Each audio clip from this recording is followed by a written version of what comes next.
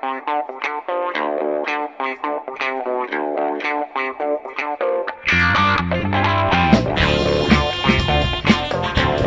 I had a brilliant idea the other day. When all the NCAA football return chatter was flying around, I came up with a brilliant idea. This spring, I started muting every single account that promotes a tweet. Any promoted tweet, I would mute that account. And as of today, Monday, I've muted about 2,300 accounts in the last month or month and a half. My goal is an ad-free Twitter. So you say impossible, right? You say to me there are a few 100 million active Twitter accounts. I think the number is somewhere between 300 and 400 million daily active Twitter accounts. And thousands of those accounts promote tweets probably? I don't know what the number is. 500,000 promote tweets, 1 million accounts promote tweets regularly. And you say that's a waste of my 2 to 3 minutes per day. And I wouldn't necessarily disagree with that, but I can spare the 90 seconds, and here is the ultimate solution. Here's the idea I came up with. You know how in NCAA football you can upload current rosters to the game, even though the game hasn't been produced in so many years, but you can upload current rosters, and that's how the game has always been played? Back in the day, even when it was like Clemson quarterback number 12, you could get the active rosters for that team each year. And I haven't played the game in forever, so I don't know how it currently works. I know back in the day you'd buy a memory card or send out a card or something like that and have the current rosters loaded into your game. Because again, it was always like Clemson quarterback number 10, USC running back number 4, and that's still how it is from what I understand the last game that was produced. So you'd pay for the memory card, or I'm guessing now you just download it easily. What if there was a Twitter download like that? How much would you pay for that? I know there have been some ad-free Twitter apps tested and some sketchy workarounds like that. You can find those around. But it seems like none of those are even close to reliable. But if there was some sort of plug-in type app, supplemental app, or downloadable list with all of the muted accounts who sponsor, somehow whenever an account submits a promoted tweet, this software is able to automatically mute it on your account. How much would you pay for that? Would you pay for that monthly, a few bucks a month to have an ad-free Twitter? I don't know. Something to think about. Andrew Dowdy here on the High Motor Podcast. It's going to be a short episode. Like I said last week, if you listen to that episode with Ted Slauson from The Perfect Bid, it's just going to be a shorter episode for the time being with the baby situation. And hey, thanks to those of you who sent notes. Much appreciated. She's doing well. Gained a lot of weight in the last week. So that was extremely important. Doing everything she needs to do to get home next couple of weeks. So another shorter episode today, but another great one. Melora Hardin on the show. Jan Levinson, I presume. Like I said last week, it was Ted Slauson talking Perfect Bid documentary, and we're staying in showbiz this week with Melora Hardin, so let's get it humming here on the High Motor Podcast.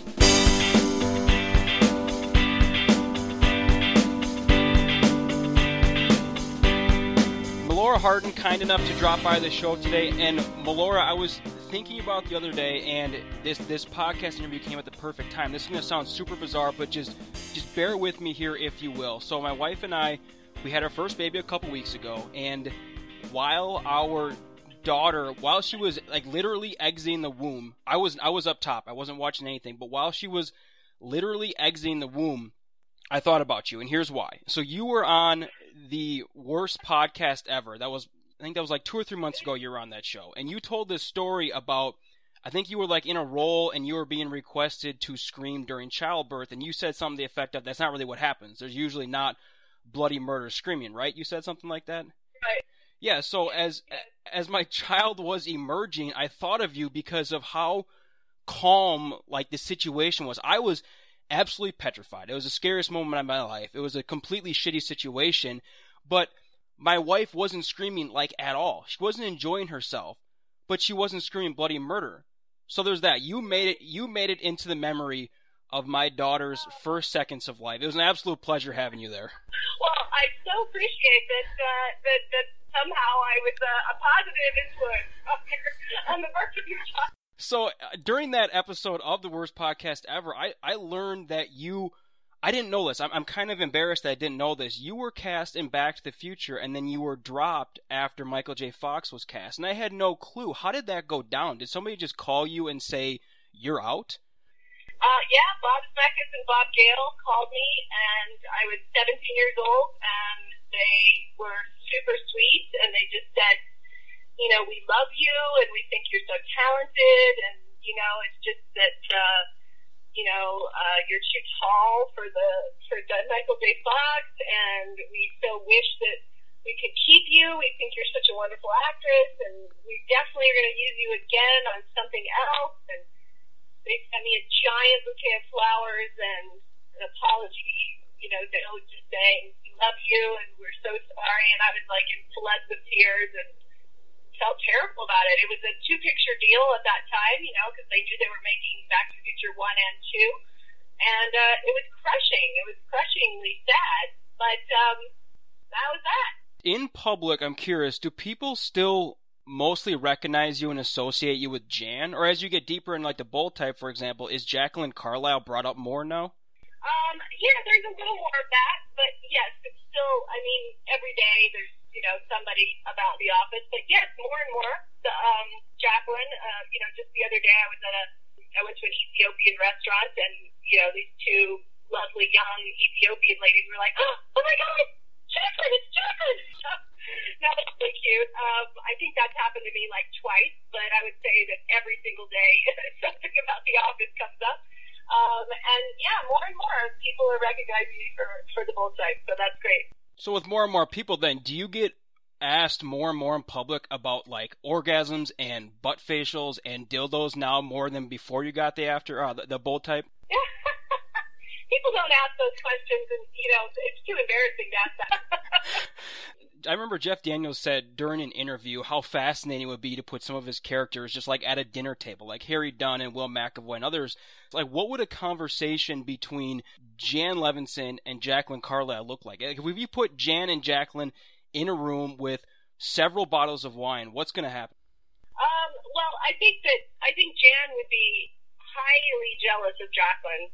But I think that, she would cover it by being extremely officious and kind of bulldozing the room. And I think she'd also probably be a sloppy drunk. Whereas I think that Jacqueline would be very graceful, and she would, I think be turned off by Jan, but I think would have empathy for her. I think she would understand that Jan really had to become bulldozery like that because she was pushing through the incredible brick walls that, the glass ceiling that she had to, fight coming up the ranks in a man's world. And I think that, so I do think Jacqueline would have empathy, and I think she would also have, an incredible kind of insight and knowingness into why she was the way she was. So I think she'd sort of sit back and let Jan take the room. Do you like I know they're very different characters, obviously, but do you like playing one or the other more, or is it just different? Oh, God, no. Yeah, they're different. Jan was just such a joy in so many ways, because she was so flawed, and that made her so juicy and wonderful for me, because I had a lot of understanding for her. I love her. And so it always a little offensive to me when people say Jan's a bitch, because I'm like, Jan's not a bitch. She's just trying to do the best she can. I have a lot of empathy for her. I love her, And Jacqueline is, she's super amazing because she's so much softer, and she's so much more evolved, and she's so, she sort of makes the right decisions, and she has so much integrity. She has like so much integrity and grace that's a really beautiful thing to tap into all the time too. And sort of even when she's challenged, she kind of, the way that she tries to work through things that are hard is really such an inspiration. It's an inspiration to play that kind of a character, and to create that character that, is an inspiration for other women. So, but it's the same with like Tammy Cashman on Transparent. She was such an incredible character to play. I love all my characters. They're really wonderful. They're deep and they're rich. So you mentioned that people will say that they think Jan is a bitch, and then you almost have to defend her. Do you find yourself defending like your fictional character's actions in real life? No, I don't. I don't do that. I just inside. I just sort of always. I'm not going to go through it with people. People's experience of her on the outside is really different than my internal experience of her. I don't really mind that people feel that way. It's just like I get kind of like, I And I get why they feel that way. They're watching her, and they're making their decisions based on the whole dramatic arc of the scene or the season with all the characters interacting. And so I totally get it. It's just like in real life, right? You can be hanging out with somebody and you think that they're a total asshole, and then you find out that, you know, they just lost their parents or they just got a really horrible divorce. Kind of like, oh, I get it, why they were acting like that. It's not really because of me. It was just because they're hurting and they're in pain, and you know, and so I guess I don't really take it personally. I just sort of think, oh, you know, it's interesting that my experience of her is so different than people's experience watching. And I know you said, I think it was a couple weeks ago, you said you don't think an Office reboot is a great idea. You think that like a movie or multiple movies would just make more sense for the storyline. But do you think that a reboot will actually happen? I have no idea. I mean, nobody's reached out to me to talk to me about that, so I wouldn't, you know, me speculating on that would just be like you speculating on that. I have no idea. I think a movie would be super fun because I think you would get everybody to come and do it. I think if you do a reboot of the TV show, you're going to have to recast everybody pretty much, barring maybe some of the, I think, integral and important but more side characters. You might get some of those back, which would be awesome, and they're amazing, for sure. But I think that, you know, if you want to get Steve and you want to get Ed and you want to get Rain and you want to get John and, you know, you want to get me and you want to get Jenna and you want to, you know, Holly, you want to get all those people. I think you want to do a movie. I think it's more fun. I think you get really good. You get the whole cast back together again. What would Jan be? So I know we're, 6-7 years removed now, something like that, from Jan's last appearance. What would Jan be doing right now, do you think? I think Jan has probably moved. Maybe she's moved like right outside of New York. Maybe she's in New Jersey. I think she has another job. I think she's working, and but I think she's married. And I think she's got Astrid, probably married to kind of a loser, like someone who kind of adores her and thinks he, like, won the lottery, you know, by getting her. Yeah, I don't think she's particularly happy. I don't think she knows how to make herself happy. I don't think she knows what really true happiness is. So I think she's probably, she could be divorced. She could have been married and divorced. That's possible, too. As I said, he thinks he won the lottery by, you know, getting Jan because she's beautiful and she's, you know, kind of was a high-powered executive, and like, so he's kind of still chasing her, and she's like, oh, no, I could totally see that too. See, and I thought you would just respond with something like, I don't know, but clearly you have sat down and wrote out a 100-page plot point for Jan 7 years later. No, I'm just thinking about it off the cuff, but that's the reality of her. I mean, that's just me off the cuff. Does Steve Carrell really have coffee breath? I don't remember. I really don't remember. So you don't remember that, but anybody that you've ever kissed in a show or a movie, have you ever kissed somebody on camera who does have horrendous breath? No. I think men and women are both really conscious of that. You know, when they're working together, you know, they're always spraying their breath with like breath mints and stuff. Everyone's trying to be considerate of each other. I've never worked with anyone that's a total asshole and doesn't want to try to make it pleasant. Throughout your career, have you ever sat in a casting room and you see an actress walk in like once or repeatedly? I'm guessing you've been in the same room over your career with a lot of the same actresses for the same roles, and somebody walks in and you think, you know, God damn it, she'd be really great for this role. I mean, I think there have been times when I've thought, like, that person maybe is better for this part than me. Sure, there have been times when I've thought that, but I don't know. But if it was somebody that, like, I felt like I was, you know, really right for the role, and they kind of walk in and I felt like they're equally as right for the role, then I think that would just ignite my competitive nature, which is just like, I'm going to get the part. That would be where I would go with it, I think. Have you ever regretted taking a role? Let's see. Not really that I can think of. No, I mean, I think there's certainly been roles that were just at a time that I needed to make some money or something like that, which I wouldn't say are like the greatest experience of my life, but they were served a purpose at the time. You know, I would say some are creative decisions because they're amazing, or amazing people, or amazing material, or lots of money. I mean, there's got to be a reason, and sometimes it's not creatively like the most incredible thing. But things are different now. But I mean, looking back in my career, I would say that there were certainly times that I would do something because by necessity, because I needed to. And as far as regretting that part, I mean, I've certainly worked with people that were unpleasant to work with, and maybe should have, removed myself from that situation, but I wasn't really in a position that I felt I could at that time. And now, I mean, I just wouldn't work with anyone that wasn't professional and fun to work with. But when you're younger and you're figuring stuff out, you don't necessarily have a lot of power to change things. I don't know if I'd say regret, though, because I think I learned a lot from even the bad experience. So let me flip it on you. You said that when Back to the Future happened, you were 17 years old and you were in a lot of tears, and it took a while to get over that. Was there ever a point in which you remember, auditioning for a role or going out for a role that you really thought you had a good shot at and you wanted it so badly? I guess what's a role that you wanted so badly that you didn't end up getting?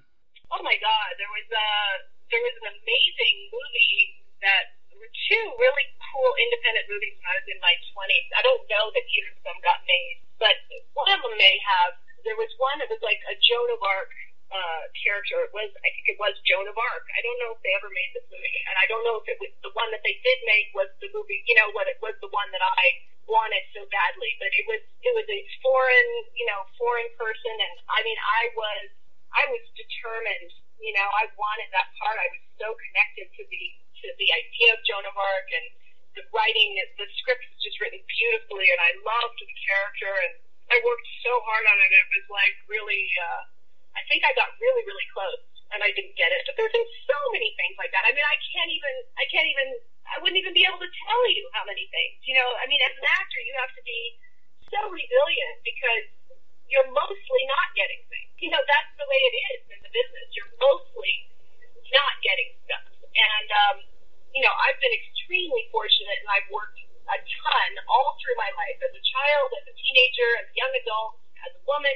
I've managed to consistently work, and that's really rare. That's really, really rare, and I'm incredibly grateful, and I would say that, some of that is for sure talent, and some of that is luck, and I do believe that luck is when preparation and opportunity meet. I think that's a great definition of luck, but I think that, I couldn't even tell you how many. There have been many times that I've been in tears because something didn't go the way I wanted it to, and I worked really hard, and I was really right for it. It was between me and somebody else, and the other person got it.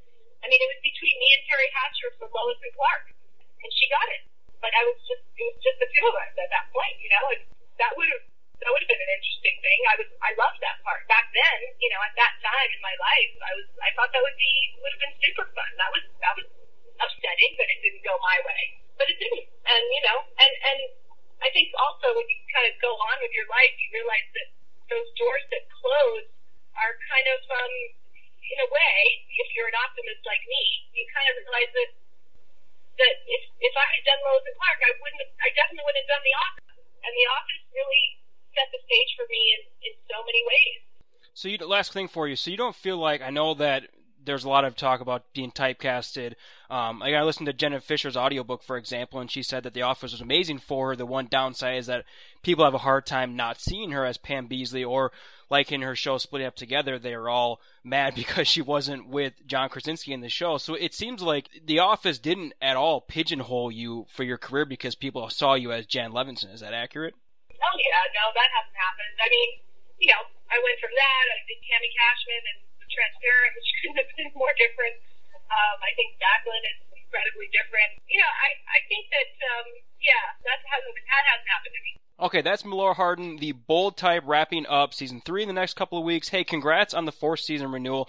Awesome news, and best of luck with everything. I really appreciate the time today. I also just wanted to mention that I did an episode of A Million Little Things last year on ABC, and I'm recurring on that this season, so that's kind of exciting too. And talk about, you just mentioned about typecasting, and I just want to say she couldn't be more different. But the best of me, that's going to be super fun. I think I'm doing about 4 or 5 episodes on A Million Little Things on ABC. So everybody should watch that too because she's a super fun character, and I think the storyline's going to be really exciting. Awesome. Yeah, thank you for that. We'll definitely check it out. And again, I really appreciate the time today. Hope all goes well. All right, thanks so much. I saw a friend today, it had been a while, and we forgot each other's names. But it didn't matter, 'cause deep inside, the feeling still remained the same. We talked of knowing one before you've met, and how you feel more than you see, and other worlds that lie in spaces in